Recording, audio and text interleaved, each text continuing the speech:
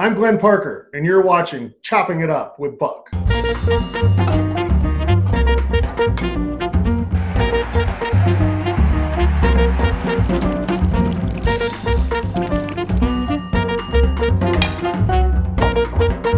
right, I'm happy to have on this edition of Chopping It Up my man, Glenn Parker. Glenn and I were both Pac-12 guys. He played at Arizona. I played at UCLA. Paths have crossed a lot, Glenn, and it's interesting. It seems like we've been on a trajectory for a while, but I want to take you all the way back to Edison High School because it's interesting. You and I got to spend a lot of time in Arizona this year talking about your maturation and not even playing football in high school. Yeah, not playing any sports in high school. I didn't play, I went out my freshman year of football and I didn't like it. I wasn't mature enough mentally, for sure. Physically, probably not. Maybe I got there later in high school, but in reality, no. I had always been a really good athlete. I've always been among the better kids in Little League and basketball and flag football or whatever. And I love to surf and body surf, and I just wasn't mentally mature enough to play in high school. And so, and I went to a very good high school program. Edison High School at that time turned out a lot of D1 players. My year, a guy named Andy Sinclair at Stanford, starting center. Still my oldest friend in the world. He is, I've known him forever. And did Bobby San Jose? Was Bobby San Jose at Edison also? I don't remember that name. That might be Huntington or Fountain Valley. That's right. Three high schools about 2 miles apart, all football factories, turn out people. Guys you would have played with at Huntington, Billy Ray, Huntington Beach High School, and there was another running back, Farmer or something like that in there who went up to UCLA. And so a lot of talent in that area. And, I think part of it I didn't want to be yelled at by a 5'6", 300-pound fat man screaming at me, telling me I was out of shape. And it's like, man, the beach, the waves, I got to get out of here. And it's one of those things, you do other things. I love I love to surf. I love body surfing. I loved playing basketball at the courts where I ended up playing against a lot of ex-NBA guys. That helped my athleticism. And then I was in a history club, and I just did I was kind of a nerd and kind of maybe not socially awkward. I wasn't socially awkward. I was just kind of a nerd. My interests were different. I wasn't into that whole scene. And you were 6'5" then, or 6'3"? How tall? Yeah, I graduated high school about 6'5" and ended up getting closer to 6'7" by the time I got out of college. And now I'm down to 6'5" again. Lost my height. That's the knees that go bad, and then all the other back stuff. looks like a question mark. So I got nothing left in my neck. It's trouble. Yeah. Well, it's interesting you talk about that because you went to a junior college where I think that's where you really started to understand the game of football at Golden West. And tell us a little bit about that because I have so many kids that I try to tell these stories to about, well, when should I play? When you're ready to play. You weren't ready to play football at that time, or you just didn't, you didn't think you were, but maybe at the time that it happened for you at Golden West. Tell us about the coaching and what you got there to help you really prepare for the next level. I'm glad you asked it because I think you're absolutely right. First off, I think way too many kids play too early and they burn out. I think they learn really bad habits. There's a lot of people out there that think they know football, Buck, as you know, that really don't know much about the game. And it's one thing to know football. It's a whole nother to understand football. Yeah. And I consider myself, I don't really believe in luck at all, but I do know this. I don't think I'd have ever made the NFL had I gone out in high school. And the reason I say that is because when I went out to junior college, I had a coach that had been All-American for Bear Bryant. That was the position coach. And he had been one of the best tight ends in the country coming out of college back in the late 60s. Smart guy. He had his doctorate in exercise sports science. He was just one of those like original Ironman guys. I had a head coach that had played at Arizona. I had another tackles coach that had just been released by the Raiders. So the only thing I learned about the game besides proper footwork and angles is I learned the game from the outside in. When you're young, they teach you've got that guy. You versus him. And then maybe you progress. Hopefully in high school you get to it's you two versus those two if you're lucky. If you're at a high school that has enough depth and enough time so they can dedicate to an offense and a defense every day. But if you're on a team that doesn't, you're probably not going to get to those combo blocks. And then when you get to college, you have to pick it up fast. And if you have never learned it the right way, you fall behind quick if your brain's not. Well, I had a coach that sat me down and said, see those guys, those are the safeties. That's going to tell us everything we need to know. Whatever that, I was like, okay, now I know where backers are and why they're there. I didn't ever worry about the guy in front of me until we got to pads the first time. And he's like, all right, here's the way we're blocking this because what's going to happen? I'd say, well, because they're going to move here because the backer is giving me a clue because the safety's overplaying over there. That was like getting a doctorate level education your first day in football, as opposed to having to go through all those little steps where one wrong step, you learn a bad habit. One wrong step, you're behind. Yeah. And Glenn, I think you bring up a really good point about learning, but also continually learning is what some people don't realize with the game of football. Because when you say safeties, it just makes me think of my day when I'm walking out of the huddle or at the line of scrimmage and you're watching the safety move over. Is he far enough in his depth where he can come up and kind of cover me, or is he going to cover two depth, or is he moving back to play, cloud, sky, whatever you want to call it. But it's interesting, robber, rat, now that we see all those things. I think the biggest thing with learning football is you always learn something. Even when the minute you think you know this game, it's like, oh, I got to learn something different. And I think you and I talked about that with Arizona. You got one of those teams that had a great defense. Offense was pretty decent, but it gave you a chance to get drafted. You had some good skilled players on offense, but your defense was outstanding. How was it to go against Chuck Cecil and the Singleton twins and Byron Evans and those guys every single day? What was that like for your football education? I mean, yeah, when you look at that team, I had Brad Hankey, who was a fourth rounder in front of me, and we had Dana Wells, the Morris Trophy guy, and hell of a nose guard, one of the better college nose guards ever. You had the Singleton twins, first round pick. They had Darrell Lewis, second round pick, perennial all pro at one corner. Chuck Cecil, James DeBow. You had all these guys, and you're like, so you're learning at a high level because those guys played at a high level. And I don't mean there's a million guys nowadays, and Buck, I think you understand this really well, is colleges today are no longer nearly as complicated at what they're doing as they were when we played, because they learned we can just get the best players and get them playing fast. We can make mistakes. They can cut our mistakes down, cut their mistakes, make them make more mistakes. We'll be all right. Whereas the guys then had, I think, a much deeper innate knowledge of the game of football. I'm shocked when I talk to college kids today that don't have any idea of, okay, if the safety's cap in the corner, what's going to happen? Things that I knew when I got to college, they don't have a clue. And they've never been asked to learn it.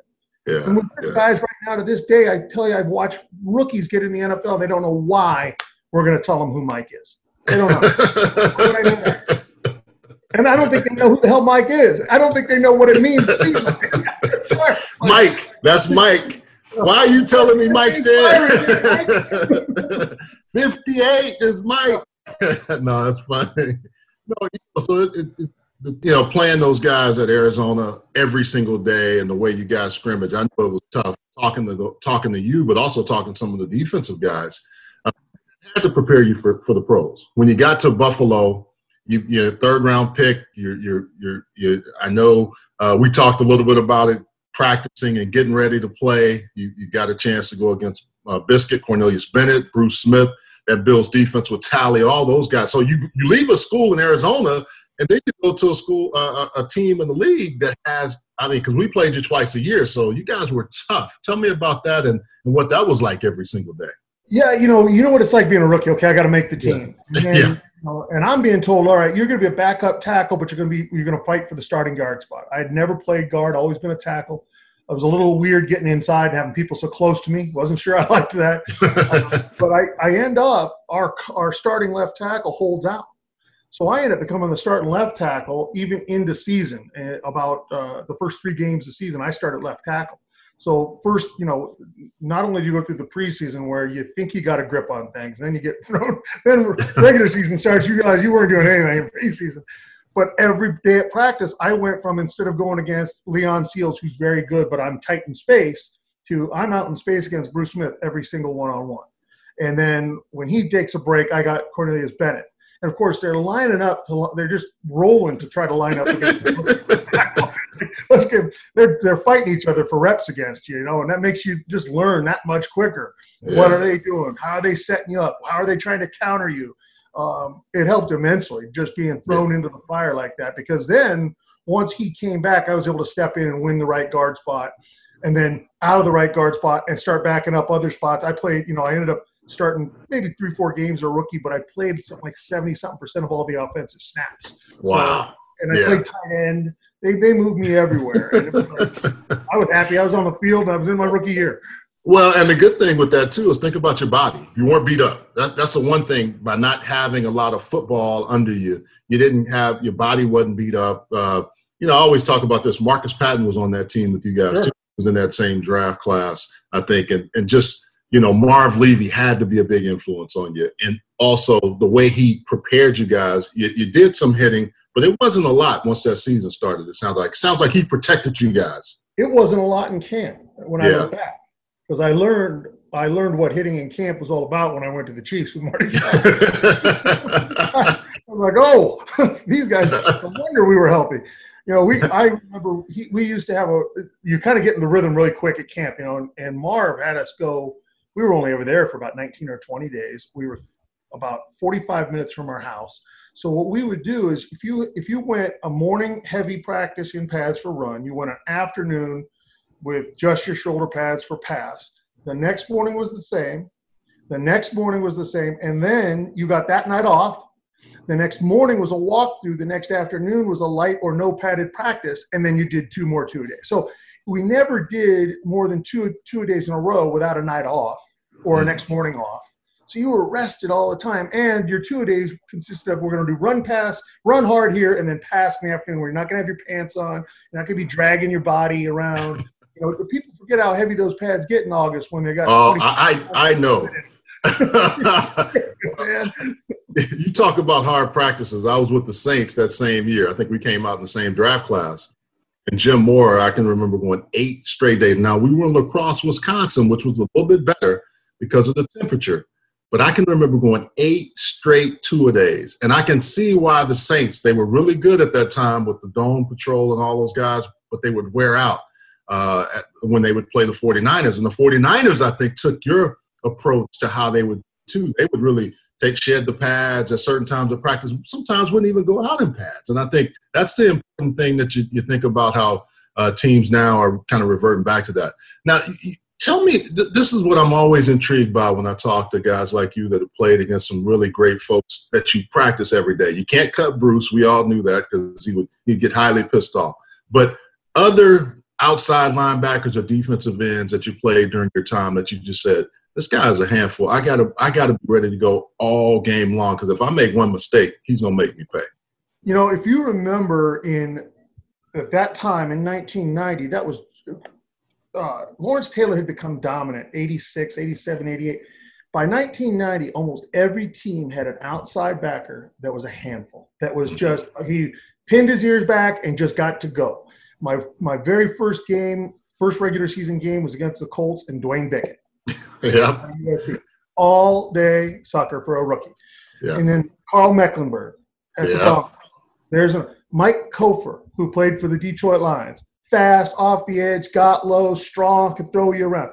You're playing against the New England Patriots, who at the time are not very good. They got Andre Tippett strong. They got the Terminator Vincent sitting in the middle. I saw Bickett every day in practice, so I knew that. But Andre Tippett was one of those guys that was a 4th-degree black belt. If he didn't want to be touched, he wouldn't be touched. Got Dolman up in Minnesota along with what was the other guy on the other side? Keith Millard. I mean, they had – Millard was an animal. Yeah. Hey, look, as a rookie, think about this. Ricky Jackson, Von Johnson, Sam Mills, and Patrick Schroeder. Yeah. That's a hell of a linebacking core right there now. And Charles Haley, at some point, you're going to see him when you played San Francisco. That's what's so amazing, that guys like yourself who were not even playing high school football had to be ready because that was true. The evolution of the edge rusher, Lawrence Taylor, and then the defensive ends became more athletic and faster. Especially your first year, you were just like, how much coffee did you drink and how much film did you watch? First off, coffee came in later towards the end of the first year when I started, because, I went through the rookie, I'm going to swallow my tongue. How many weeks is this now? About week 12, you're like, wait a minute, we had 5 weeks of preseason, 12 weeks of season. We're not even, and there's no light at the end of this tunnel. And then, of course, we went all the way to the Super Bowl 4 straight years. So you lose all that time, 4 straight years.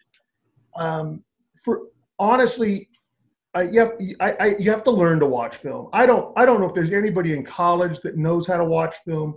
When you get to the science of it, because in college, you're going to get your film now. People are going to give it to you, but you know what I'm talking about.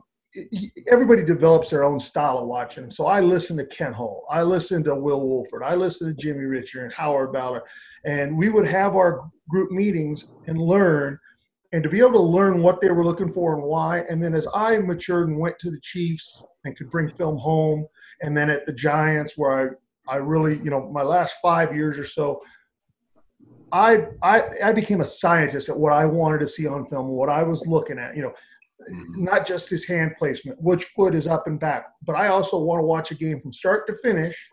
So I get a feeling of that guy's mental state when they're on the high, when they're on the low, what gets him high, what gets him low, not just looking at cut-ups. And then I want to look at all those tendencies. How often do their tendencies marry with their mental state, with the emotions of the game?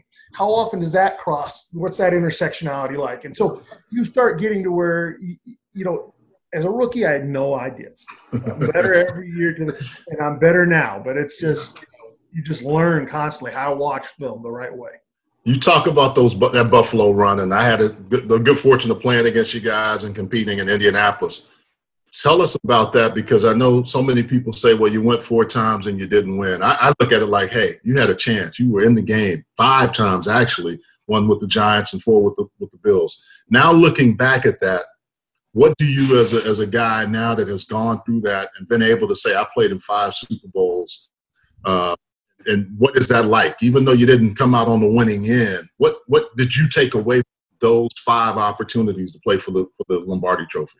So never take it for granted, and I knew that because after my first 4 years, I'd done it, and here I didn't get into another one until almost my last year. So never take it for granted. Understand that the emotional toll, a game rides on emotions when it never should. And learning how emotion should never be part of the game is very important. And you watch when it turns into a game sometimes where emotion gets into it. The team that gets emotional first generally loses. Emotions cannot play a part. I learned about the process of creating a good team and staying on a good team. That process of sticking to what works and how it works, and bringing in new ideas constantly to improve. That's life. That is, I have to trust that if I do little things right all the time, those tiny little habits are going to add up into an explosion of improvement. Now, what I found interesting, Glenn, even the Super Bowl, I think is unbelievable to play 5 times for a Super Bowl championship. But you were going to wine internships when you were with the Giants. You and I talked about wine, and we started. And quite honestly, I think if people are casting, you and I would be a great duo as a cowboy Western movie. I mean, I'm not a big Western fan. Country music fan, but I like certain things, and certain things you knew I liked, you'd always play. And I had you listen to things. It'd be cowboy soul. That's what I call it. There you go. But the great thing about it, where you live now, we'll talk about that too, because I had a great time coming out there heading after all the stuff ended with the AAF. But you were doing a wine internship during the season, or during your off season with the Giants. Tell the people about that, because I think that's really interesting. Developing the passion, so when you left the game, you kind of have something when you walked away. I think what you do, if you're smart in football, you have to have something outside of football. So originally for me, it was TV and radio, and that's what I had gone to school for, kind of nominally. And so I had a transition kind of ready for me, but I got to the Chiefs of all places, and they had player development, which the Bills didn't have at the time. The Chiefs were pretty much cutting edge at that time. A friend of ours, Lamont Winston, was in charge. Yeah. He said, "Hey, we know you're doing this. Do you want to do radio or TV?" I said, "No, I'm really into wine. I'd love to learn more about the process." So they reached out, got some different wineries, and Robert Mondavi answered back, was one of the several that answered back, and that's where I chose to go. And I went there almost every off season from about 97 through 2002.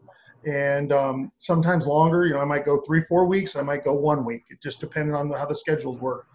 And sometimes I stayed right on Mr. Mondavi's property. At other times I get a hotel. And I learned the business inside and out. And I learned that I wanted to be involved in it somehow. And I probably would have been, except right when I retired, I got a really good job with NBC right out the gate. So there was no time for that. I needed to concentrate. And my wife had twins, and that we had like a lot of my time. But the interesting thing with wine is, you say that did you love wine first before you started cooking food, or was it food and then wine? How did that? I think it was food and then wine. I think cooking. I think all of us as football players like to cook. I think we like it. It gives us some control. It's our way of showing love to our family and our friends, and we like that. I've not really never met a football player who didn't like to cook. Yeah. And then you add in, you like to cook. You start. My wife was pregnant with our first daughter, and she hated everything she made. If she made it, she wasn't going to eat it. It made her sick. Okay. Well, I'm going to have to start cooking, so I might as well really learn to cook, because it's one thing to be the youngest of 6 and just make crap in the kitchen because you're hungry. And it's a whole other to know what you're doing. So I learned. I went with a friend of mine who is a kind of classically trained chef that ran a French-inspired restaurant, really good one, and I just was a fly on the wall. I listened, I learned, I asked questions. I went in during the day to learn how to do stocks and prep work, and at night how to run a line on a stove and know what your timing is, and understand that if you know what you want it to taste like and you know the texture you want, how to get there. And that led me into wine, because then you're like, I thought that wine was great, and then I just ate it. I ate it with that meal. It was terrible. Why'd that happen? Then you start learning why they're like that and why they mesh so well. That led me into wine, which, it just keep learning. I'm, me, Buck. I get my hands in a lot of little pies. I'm learning things. Matter of fact, quarantine, right?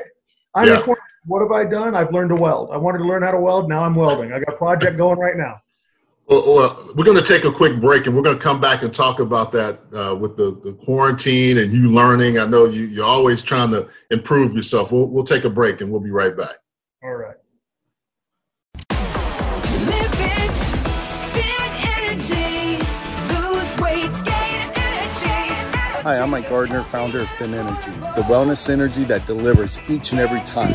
In 6 weeks that I've been taking Thin Energy, I feel fantastic. I lost 7 pounds in the first week. You just squeeze it in, you take a shot, and you're done. Get your drinks, get you hype, get you ready. I feel great. Jump on, try Thin Energy. Drink it, live it.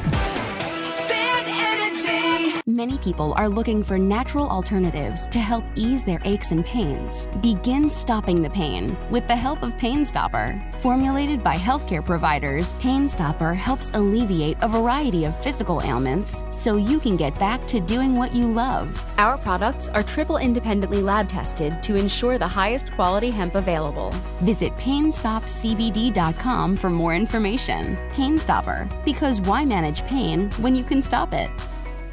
At Heslop Wealth Advisors, our goal is to help small businesses develop quality retirement plans for their employees through our Lunch and Learn seminars. We provide lunch and learning tools to help your company succeed and unmatched customer service.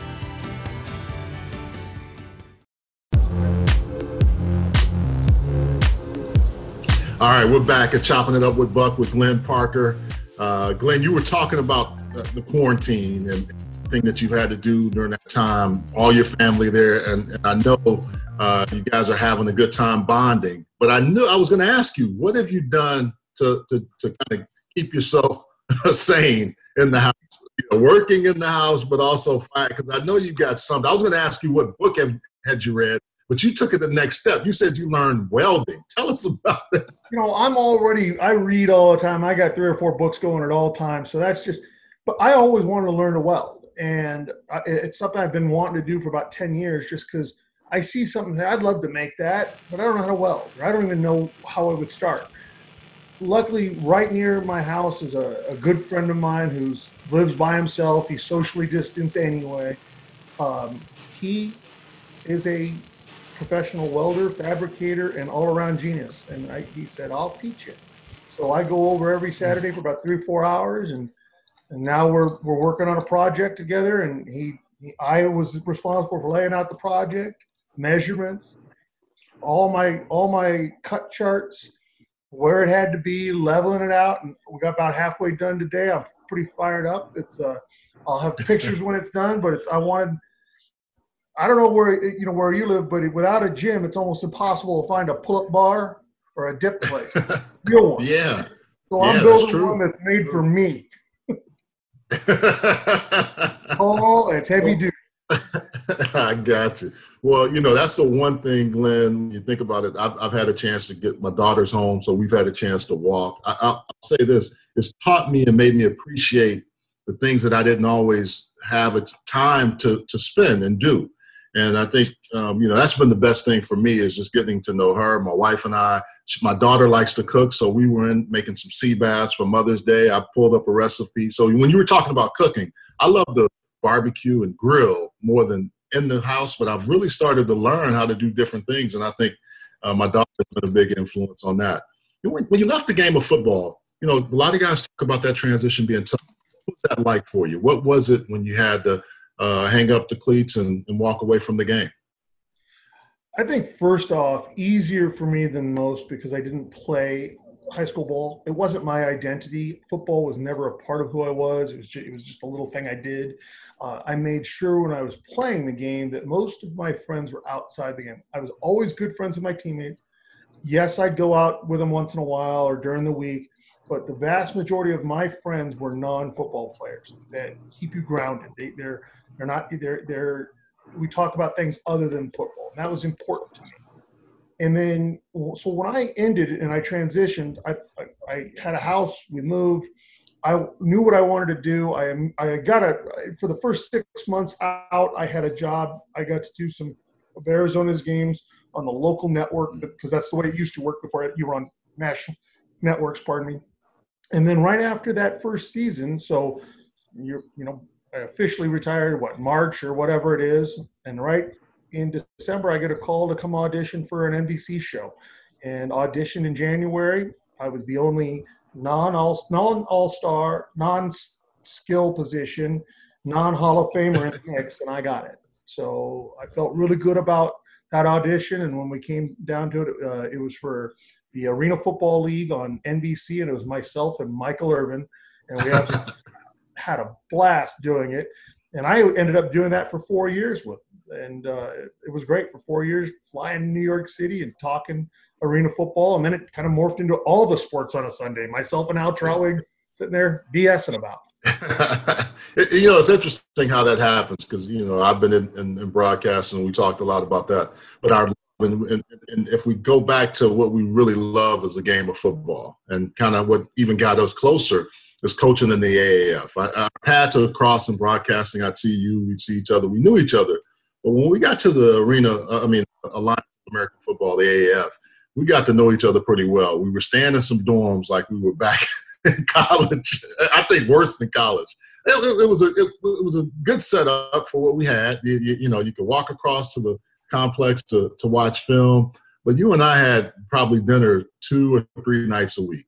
We would always we were finding places, right? We were on the hunt to find a new little hole in the wall that had really good food and, had to have a nice beer on tap after a long day at the office. What was your experience? I thought I had so much fun coaching football, being around the guys, helping guys get a chance to get to the league. What was your experience like in the AAF? Well, I think it mirrors yours. I just absolutely loved having that opportunity to immerse myself back into the game. I didn't mind the dorm at all. It was a dorm, but gosh darn it, and no TV in our dorm. No, it was what it was. I had everything I needed. Like you said, we could walk and watch film and do our meetings. We could get right to the cafeteria. and we were in a good spot where you and I could jump out every night and find a spot, for an hour or two to just decompress. And I liked being immersed back in the game because the thing is, so many times people talk about, follow your passions. And I don't think that's true. My passion was never football. I just turned out to be good at it. And so I developed a passion for it. Find out what you're really good at, develop a passion, and then it's easy. And that's why I thought it was easy. And when I was with the University of Arizona staff the year prior, my wife's like, man, you're getting up out of here at 4:30 every morning. You're not coming home till 10, and you've got energy. I said, yeah. It's because I love it. I just love it. I can't believe I get to do this. Yeah, I mean, well, we were walking over in the morning, like before the sun came up, to go work out at the Y. There was a Y on there, and I'm making fun of the place. I enjoyed it. I had a good, comfortable bed, had a hot shower, and pretty much that's all you needed because you weren't in that dorm that much. But I think what I liked the most was watching those guys come together as a team because we had a pretty doggone good team, and we had a good group of guys to work with. And I hated how it ended. And I saw that with the XFL. You had a couple of offensive linemen that were trying to get to the next level. I had a few in the tight end group. But I thought it was one of those things where you were getting a chance. They were getting a chance to learn and understand the game even deeper than having to go into training camp as a practice body or anything else. What were your thoughts about that? Yeah, I think the neatest thing was everybody showed up with a willingness to work. And it's amazing to me that you get guys that I think the funnest thing of it all is everybody's willing to work, but when you start off, half the guys aren't willing to learn. They're willing to work. And then by the end of it, they all started realizing the reason they're where they're at is because they weren't willing to learn. And maybe they should start getting there.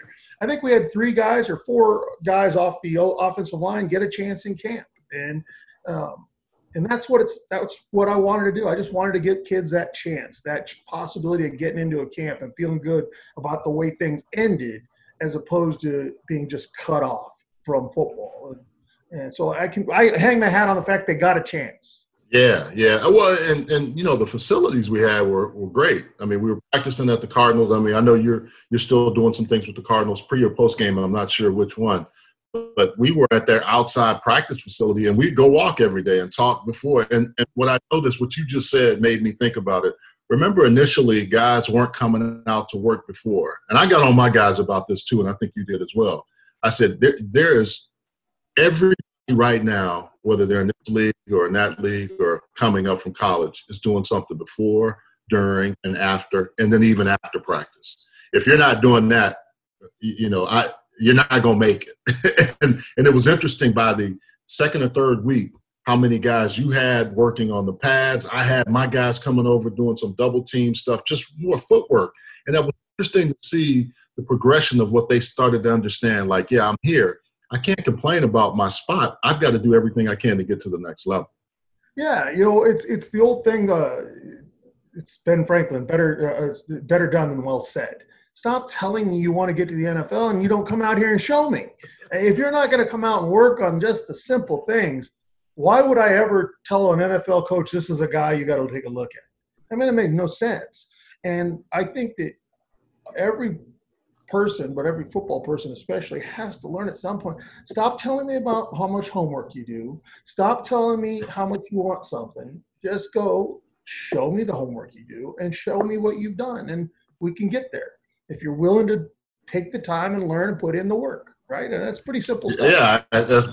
Hey, well, the other thing is the football stuff was great, but our love for tacos. How many tacos did we find? How many dogs? I mean, if it's going to be chopping it up, we got to talk some food, wine, or who doesn't like tacos? Yeah, I should have. I'd have a full 6-pack if I didn't eat tacos. I love tacos.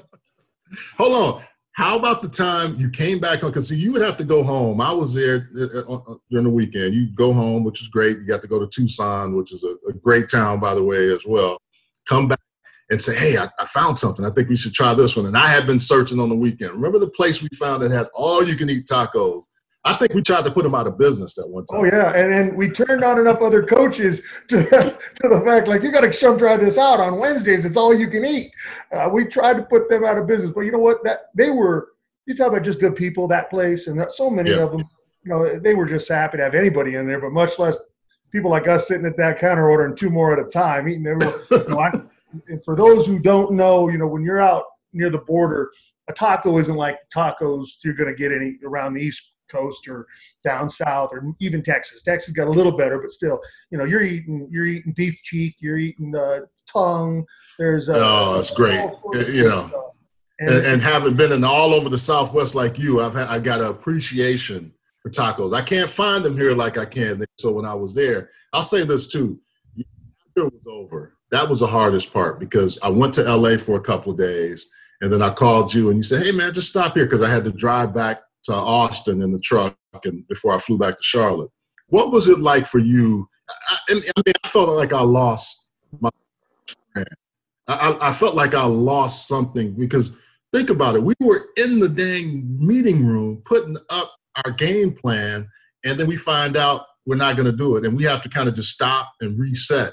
You were able to go right home, but tell me about that because I know a lot of guys reached out to you. I was one, and we had a good time when I finally got to Tucson, but just tell me about how you felt when that was over. Yeah, I think your sense of loss, as you said, it's such an incomplete.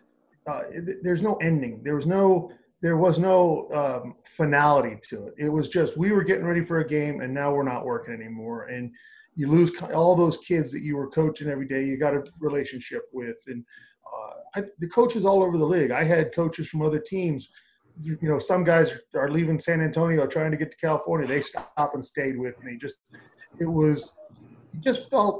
It's an emptiness and a lack of closure that you just never had. That you just been.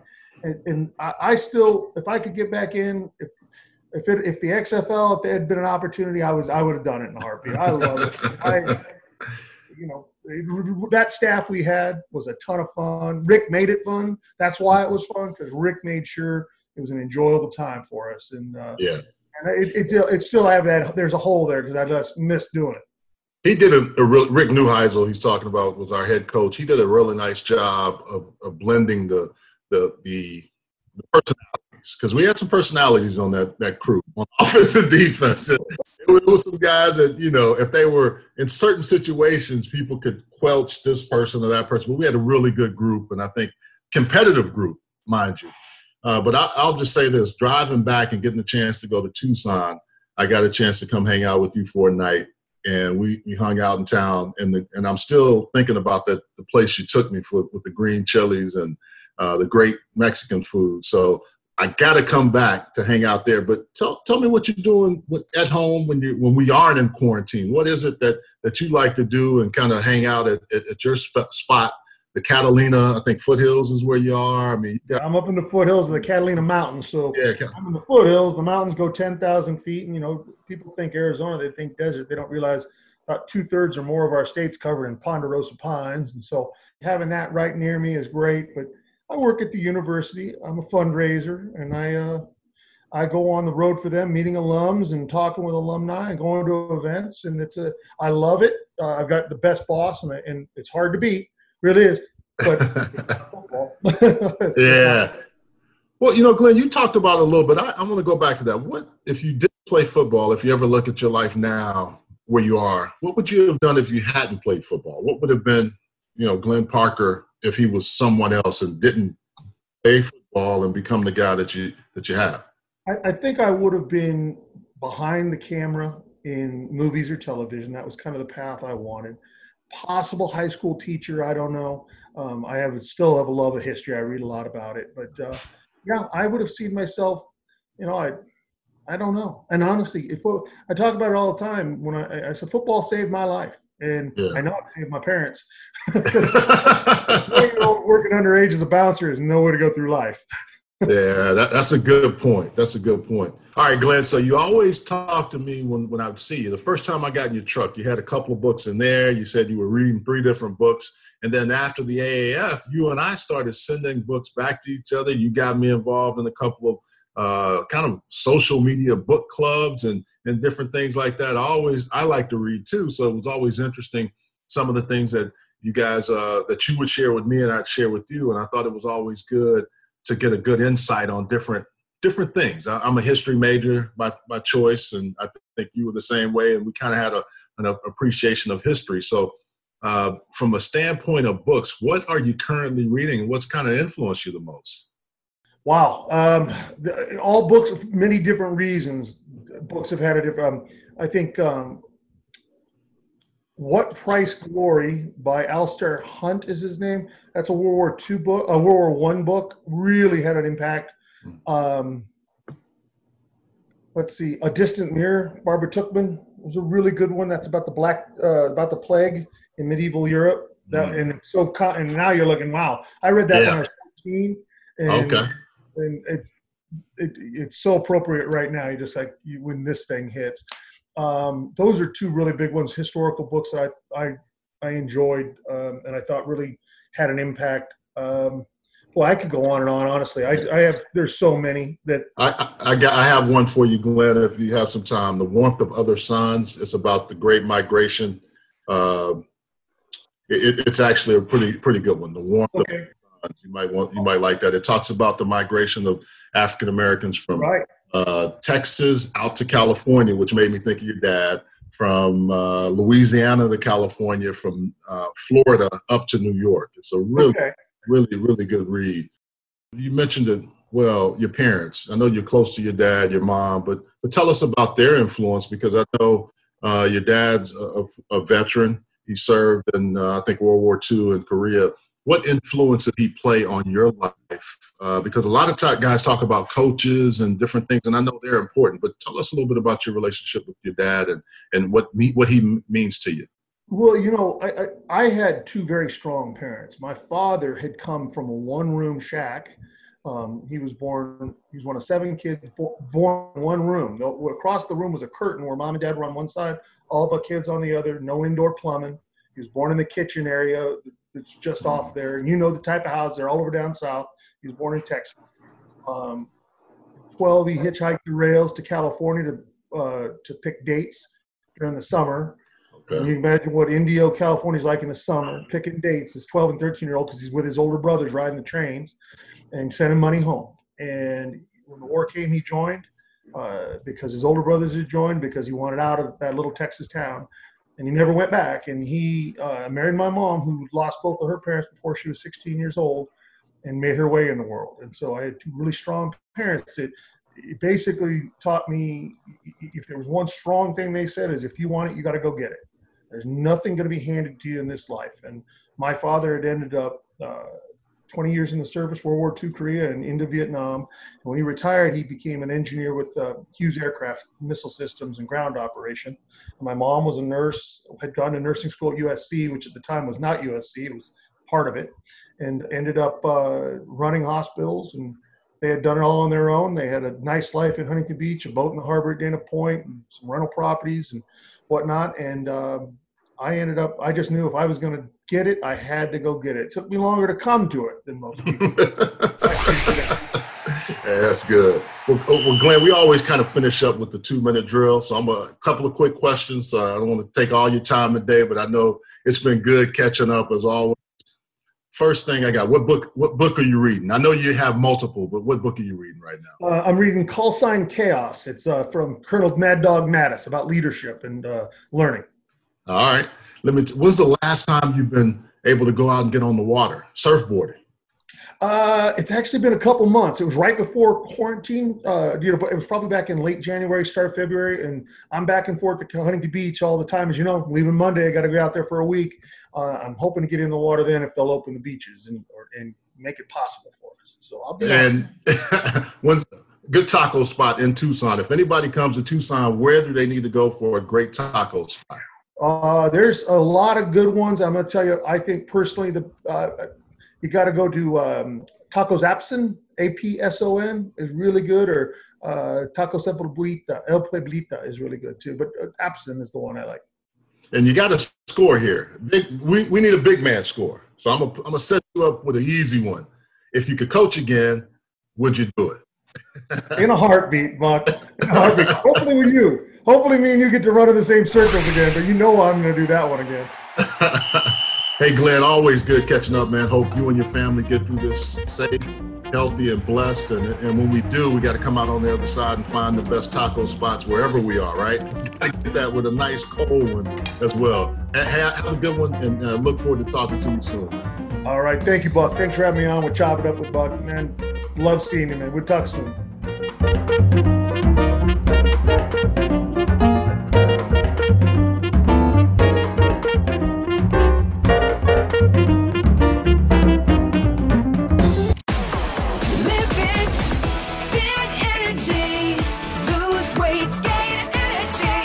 Hi, I'm Mike Gardner, founder of Thin Energy, the wellness energy that delivers each and every time. In 6 weeks that I've been taking Thin Energy, I feel fantastic. I lost 7 pounds in the first week. You just squeeze it in, you take a shot, and you're done. Go get your drinks, get you hype, get you ready. I feel great. Jump on, try Thin Energy. Drink it, live it.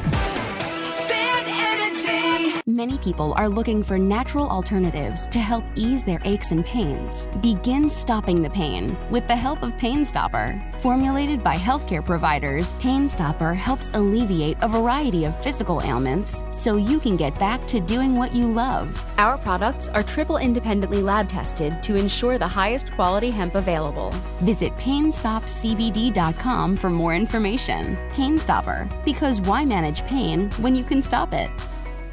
At Heslop Wealth Advisors, our goal is to help small businesses develop quality retirement plans for their employees through our Lunch and Learn seminars. We provide lunch and learning tools to help your company succeed and unmatched customer service.